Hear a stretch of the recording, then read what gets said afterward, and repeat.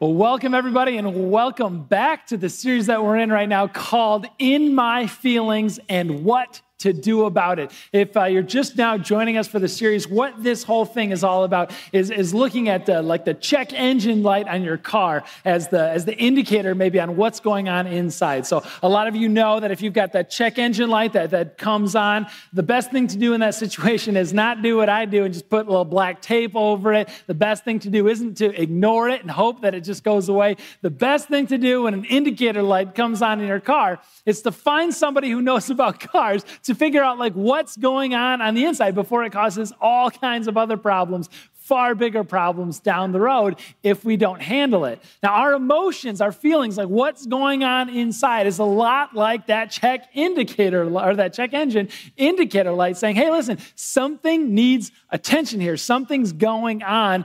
Address it now. And so throughout this series, we're looking at different feelings: anger, spiritual depression last week, and now envy this week, and saying, pay attention to this. Otherwise, it could steal your joy and even rob your life. Now, I want to say, listen up front, nobody is exempt from this. Not anybody who's following Jesus, and not me, pastors, even heroes of the faith. So I heard this story. A long time ago now, it's mid-1900s, two just tremendous heroes of Christian writing. J.R.R. Tolkien, who wrote the Lord of the Rings series, and also C.S. Lewis, who wrote everything else. No, Chronicles of Narnia, Lion, the Witch, and Wardrobe, so many other works. Well, these two guys in the 1940s, they were friends. In England, they'd sit down, they'd have tea together because England, right? And they would talk. In fact, J.R.R. Tolkien is the one who was instrumental in leading C.S. Lewis to the faith in the first place, introducing Lewis to Jesus. And these two guys would sit around up late at night, drinking their tea, talking and dreaming about the kinds of work, the kinds of stories that they were going to tell, the kind of books that they were going to write. Except for C.S. Lewis, it happened almost immediately. He started writing works of theology, works of stories, and they sold. And he became very well-known, very popular, even in his day. But then what it did to Tolkien on the other side, because while he watched C.S. Lewis' career and writing and storytelling just blossom, and as he was known and wildly popular for these works, Tolkien over here, the guy who introduced him to Jesus, was stuck on the first couple of chapters. He'd obsess over them. He would just write them over and over and over and over, believing that he never could quite get it right. And what Proverbs 14 says about envy, it rots the bone, and it rotted Tolkien out from the inside out. Listen to me, church. Nobody is exempt from envy. And so what we're going to do is we're going to see, as that indicator light comes on, what to do about it. So we're going to go to the book of Numbers in the Old Testament, Numbers chapter 11. There's Bibles underneath the chairs in front of you, and your chair was only used once every weekend, so that's probably pretty safe. Otherwise, on your phone, and if you want to follow along at home on your app as well, that's pretty awesome too. So Numbers chapter 11, some context before we jump into it though. We have to understand that the people of God are a year, maybe 13 months removed from slavery. 13 months ago, they were in Egypt as slaves, building and baking bricks on repeat. That's all they did. Their lives were not their own. They were not in control. 13 months removed from that time, they're now in the wilderness. They don't know where their next meal is going to come from, other than to say that God provided every day in this form of manna, that they didn't know what it was. In fact, that's literally what manna translates to in their language. In Hebrew, it means what is it? I don't know. But apparently you can eat it. You can squish it together. You can make it into a little cake. You can make it into a sandwich. You can make it into oatmeal. That's about it, right? You get all the recipes for it. And that's what nourished them day in and day out, is this cracker dust substance called manna. And the envy, as they think about it, creep up. Let's listen to what it says. Numbers chapter 11, verse 1. Now the people of the Lord complained about their hardships in the hearing of the Lord. God heard them. Then to verse 4, the rabble with them began to crave other food. And again, the Israelites started wailing and said, if we only had meat to eat. We remember the fish we ate in Egypt at no cost. Trust me, the cost was built in. At Egypt, at no cost, also the cucumbers, melons, leeks, onions, garlic. But now we've lost our appetite. We never see anything. We never see anything but this manna. And then in verse 10, Moses heard the people of every family just wailing, complaining at the entrance to their tents. When they think about where they were and they think about where they are and the gap between that, they start to get like envious over their past life as a slave in Egypt. This is the raw destructive power that envy has in our lives. And like I said before, nobody is exempt from it. What is envy? Let's just try to keep some of our thoughts a little bit organized here. We think about envy, and somebody once said, envy is wanting something you don't have. Well, church, there's lots of things that we don't have that we want. There's lots of things that we want, we don't have. That's not envy. We want peace. We want kindness. We want understanding. We want to be understood. We want patience. And we don't have it. I don't have it. That's not envy. No, envy is more nuanced than that. Envy is wanting something that you don't have and then putting this little spin on it and believing that somehow God is at fault. That somehow like God is maybe holding out on us, that God owes me more than what he's getting at. See, envy, remember, spiritual depression, we said, it begins in a discouragement, and none of us are exempt from that either. Envy, though, begins in discontentment. That's where it begins, my friends. That is not where it ends. Where it ends is somewhere along the line of resentment, blossoming into hatred over toward the person who has the thing or the status or the whatever it is that you want for it. See, what's so toxic about this thing, especially from a Christian sense of this, is that envy, on a Christian side, what we're supposed to do in following Jesus is we're supposed to weep with those who weep and rejoice with those who rejoice. But what envy does is he inverts those things, is switches those things around. So what envy does to us in rotting our bones is that it makes us weep when others are rejoicing. Because it's not, why not me? Why is God holding out on me? And then even more sick, I think it is, what envy does is it makes us rejoice when others are in a place of weeping. And how anti-gospel is that? The Germans even have a word for it. They call it Schadenfreude. And what that word means is a mashup of two other words that just simply means pain and joy. I take joy in seeing the pain and the failure of others. So there's this parable of this fisherman who was out on the end of a long pier out in the ocean somewhere, and he's fishing into the water, and he's got a shallow bucket of crabs that he's using as bait beside him. And this guy walks up, and he sees the shallow bucket and all the crabs crawling around. He's like, they're going to get out. They can get out. It's not that deep, and there's a lid right next to it. And the fisherman says, yes, if there was just one crab in the bucket, he could very much get out. But this is how crabs work. Every time one latches up to the side, all the other crabs reach down and pull him back in. The lid is only for the last crab in the bucket to make sure it doesn't get out. In a real and traumatic way, that's where we are. We said envy, as an equal opportunity employer, rots all of our bones, and that's how it does it. Envy as the thief of joy. When we start playing the comparison game, we find out it's a comparison trap, and nobody wins. And so this is what I'm asking from you. For those of you who are at home, those of you who are here, I'm going to list out 3 different kinds of comparison traps that we fall into. And I'm not going to ask you to write them down. I'm not going to ask you to come forward, put them in a bucket so I can look at them later. No. I'm not going to do any of that. I just would encourage you in a moment of honesty just between you and God and say, which one of these would I fall into? Where is my go-to comparison trap? I know all of these kinds of comparisons are toxic, but this week especially, I am going to be out for this one because I think it's my go-to. And so without further ado, I want to introduce you to the first comparison trap, and that's material comparison. Material comparison is the straightforward, simple kind of comparison. Material comparison is just wanting the thing that somebody else has, wanting the truck that somebody else has, seeing the picture online of the ooey gooey triple chocolate brownie, but it's not the brownie. It's not about the brownie. Seeing the picture, it's not about the food. It's about the countertop that the brownie is on. It's about the tile backsplash the brownie is in front of. It's about those little perfect cabinets with the perfect little knobs that pull out. It's about the perfect little inspirational quote on the perfect little chalkboard in the background of this whole perfect little kitchen. Why not me? And seeing the picture of the brownies, you're like, I don't even care. I hate those brownies. I don't want anything to do with that. I can't stand you either, right? The resentment that builds up, that's a material comparison. That's the first one. Second one after that, relational comparison.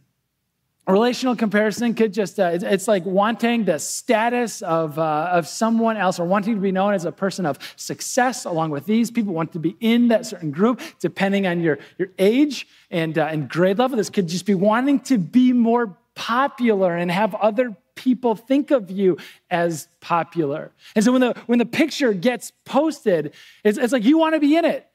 You want to be in it not just to be at the party and to be with those people, but you want other people to know that you are with those people and you are at that party. I talked to one person. There's a true story about this, and they said, like, I got to be in the picture. Like, I got to go to a thing, and I got to hang out with the people, right? I was in. I made it. I was in the picture that got posted, except for not like all of me, like just my shoulder. They said they cropped me out of the picture. And like the irony was not lost on them in talking about like envy and like jealousy and what it does to like rot our bones and like how this comparison thing and wanting other people to see you in a certain way is probably not healthy. And it's like, yeah, but I don't care. If my shoulder is going to be in the picture, I wish all of me was going to be in the picture. Sometimes it's a relational comparison trap that comes with why her and not me? Why him and not me? Am I not attractive enough? Am I not successful enough? Am I not likable enough to have a boyfriend, girlfriend, husband, wife?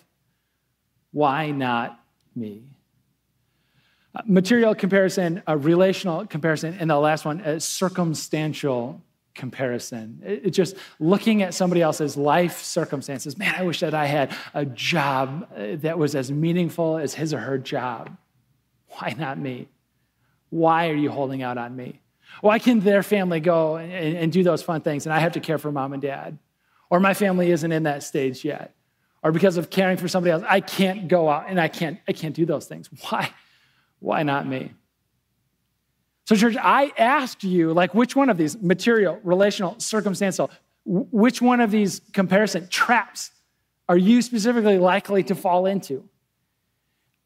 I want to lead the way on that. And I want to say, listen, it's not right, it's not okay.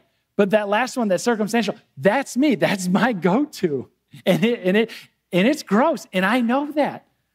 But like what it seems like to me is that everybody in West Michigan has a cottage up north, right? Up north must just be crowded because it's people who live up north, and then it's everybody who like presumably south to like Antarctica and up also have a cottage up north that they go to on the weekends. And so like I see that all the time, and I'm like, man, so I sit down with my wife and I'm like, we need to get a cottage up north and be like everybody else, right? Everybody has air, we have air, they have a cottage up north. We need a cottage up north. And she goes, when are you gonna like go to a cottage up north? You're like working every weekend and you haven't quite figured out how to get couples to choose like a Wednesday noon for their wedding day. So like you're also doing that on the weekends. Wait, when are you gonna go to a cottage? And I'm like, fine, okay, so if I can't go to the I'm gonna stay here and I'm gonna do the work of Jesus and the church while you guys serve, the other team. I said it's envious. I didn't say it was rational. It doesn't make any sense on it. But like that's like the thing, right? That I fall into what's yours. I know you've got them. We all have them. Material, relational, circumstantial comparison. It's a comparison game. It starts that way, and then it ends up being a comparison trap. I said comparison is the thief of joy, and it could even take your life. I'm going to share with you these words from Ecclesiastes chapter 4, verse 4. It says, all toil and achievement springs from envy, and this too is meaningless, a chasing after the wind. The way that the author of Ecclesiastes describes envy and the results of it, it's like you can run after wind. It will give you something to do. It'll give you something to chase for your whole life, and you'll never quite catch onto it. You'll never quite hold it. It's just, in the end, it's meaningless. And listen, this is the danger. This is how it robs your life. If you spend long enough in pursuit of meaningless things, your life will become meaningless. Don't give your life away that easy. If you're wondering to yourself, has it always been this hard? Is it just me? Or is it harder not to play the comparison game trap now, more difficult than it ever has been? And sociologists have dug into this in a study repeated on 2 different university campuses. And sociologists have found a simple reason why it seems harder. And that elegant reason is that it is. So what they did is they got students into a room and they would just put them in different groups to kind of control for the differences. In one group, they just kind of let hang out by themselves for a little while. Other group, they had a fake social media feed that everybody knew was fake, but it's just like your assignment for the next 30 minutes is just to flip through and watch your peers, kind of people in your stage, age, range of life, things like that. Just watch them do things. And they gave them a happiness survey afterwards. And the words that they used to describe the people who were exposed to the made-up feed was depressed. Significantly depressed. It will take your life from you. So what do we do about it? Let's roll it back. Let's roll it back to Numbers again. Numbers verse 6. Listen to what they said. They said, but now we have lost our appetite and we never see anything but this manna. It's something's lost in the translation when they say we lost our appetite. Specifically, it's a word, yes, it's a euphemism that means that they lost their appetite. They kind of became sick to their stomach. But it's like this Hebrew word, this expression that it's like they dried up their bones. We dried up our bones or it dried up our soul. It's the same word, bones and soul, within there. And so it's like this play on words that say, yes, they lost their appetite from the manna, but that stale kind of cracker dust, and also that parched their mouth and also down deep into their soul. That's what envy does. This is how it starts. Envy, first of all, envy forgets God's past goodness. Listen to what they said in Numbers 11, verse 1. Now the people complained about their hardships. Hearing of the Lord, they complained about their hardships. One commentator said this statement is rich with audacity, which I just love. They are 13 months out of being slaves in Egypt. And now because they have to eat something undesirable, they're saying, I'm complaining about my hardships. It's like, really, life is hard right now. Do you remember what it was like 13 months ago? But that's just how envy works. Envy makes you forget about God's past goodness. And so you have nothing to hang on to in the future. And also envy overlooks God's present provision. Envy says that if all I have is what God gives me, it won't be enough. There's a story of God in the Bible. It starts up Genesis 1, 2, 3. And God creates. It's good. It's good. It's so very good. And Adam and Eve are in the garden, and there's fruit trees and vegetable gardens, and it's so exquisitely perfect. And God says, the one simple thing I'm asking from you is to stay away from this one tree in the center of the garden.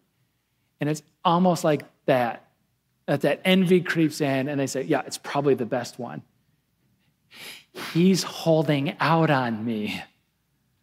We should try it. Author, Pastor Timothy Keller, writes that this is what envy does. Envy will make you think something's wrong, even in paradise. Do you know critical people? They just find fault with everything. Are you a critical person? Have people told you that before? Does it feel maybe sometimes like there's something rotting away at your bones making you critical? Is it that envy? The envy that overlooks God's present provision in your life, even with paradise, can't see it. Envy overlooks God's present provision. Envy ignores God's future promises.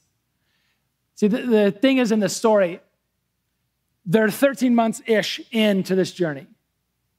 The wilderness is not their final destination. The wilderness is a chapter in a good story. I mean, church, that's what's so hard for us. I mean, just what we're in right now, global kind of pandemic in the throes of. This is not the end of the story. Envy will make us ignore God's future promises. He has something for us.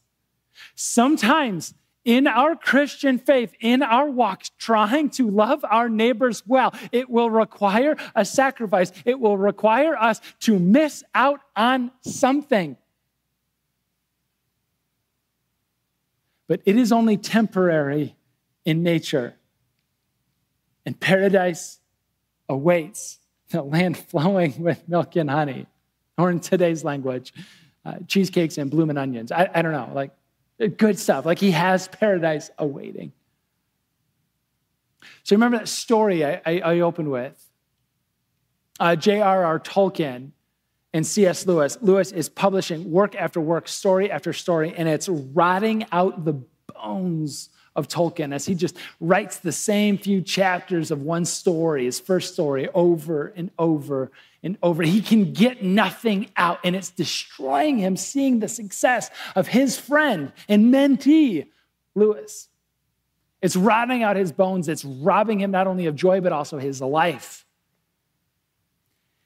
He goes to sleep one night in the midst of his writer's block, and he dreams this compelling, stark, vivid dream. He wakes up and immediately jots the entire thing down, beginning to end. He publishes it as one of his first published works. The short story is called Leaf by Nigel. And in the story, Nigel is a character who is hired by the townspeople as an artist to create this mural for the town. And he's elated at the opportunity as an artist, this commissioned grand work, huge undertaking. And so he immediately sets to work on his vision and getting it out in the mural form. And he starts writing and he starts drawing and he's painting and he details and outlines just one single leaf. That's how it starts. But Nigel, as an artist, he couldn't quite get the leaf right. And so he starts over and he paints it again. And then he brushes that away over it, and then he starts over again. And day after day, he's working on this leaf. Month after month, he's working on this leaf. My friends, decades go by, and Nigel is still obsessing over a single leaf. He hasn't ever finished the mural by the time in his sleep, Nigel passes away. And Nigel gets, in the afterlife now, he gets on a train and he's heading through on into paradise. And he can't help but look out the window and see his leaf. But the leaf is attached to a tree, completed in a forest. The entire mural is there out before him. He never got to see it.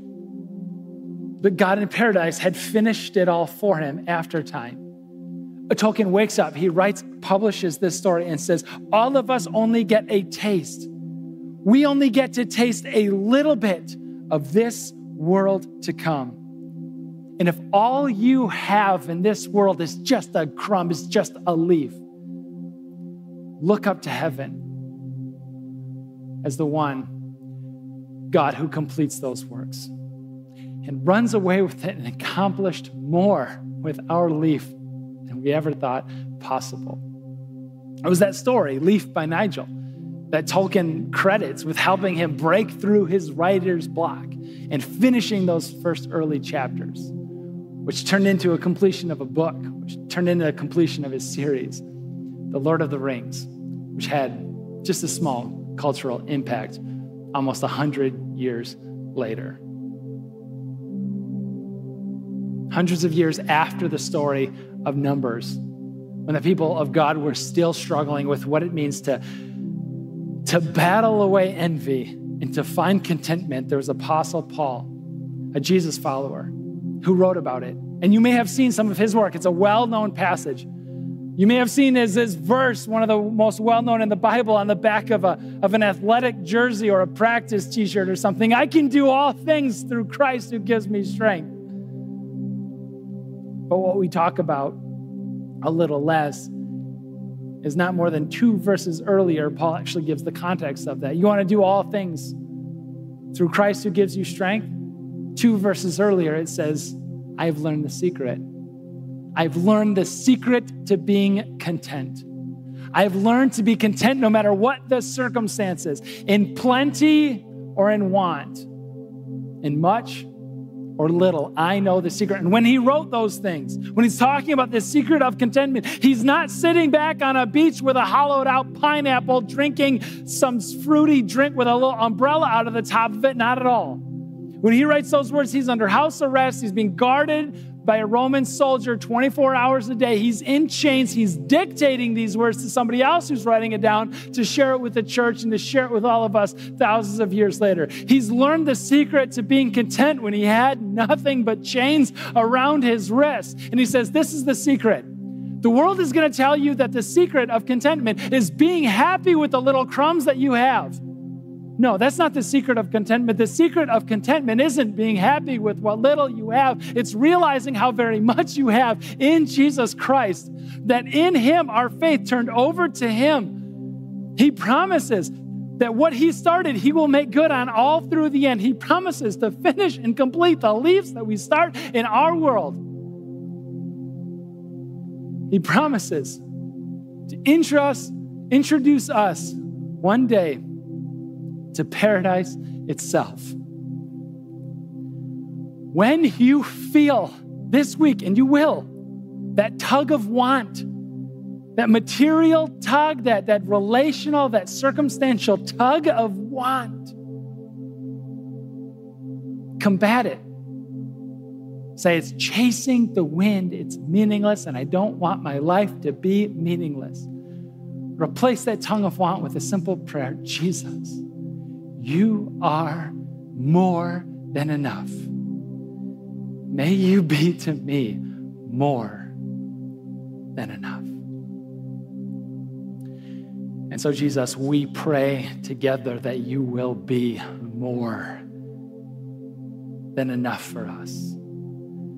God, when we experience those tugs, those things, that relationship status, those circumstances that are vying for our attention and demanding more of us, may we see them for what they are, chasing after the wind. The comparison game is a comparison trap. God, may it not rob our lives away from us. God, may we see that we are a people, your church, who don't simply have crumbs. We have nothing short of your righteousness, Jesus Christ. May you guide our way this week. May you, our waymaker, be more than enough. Amen.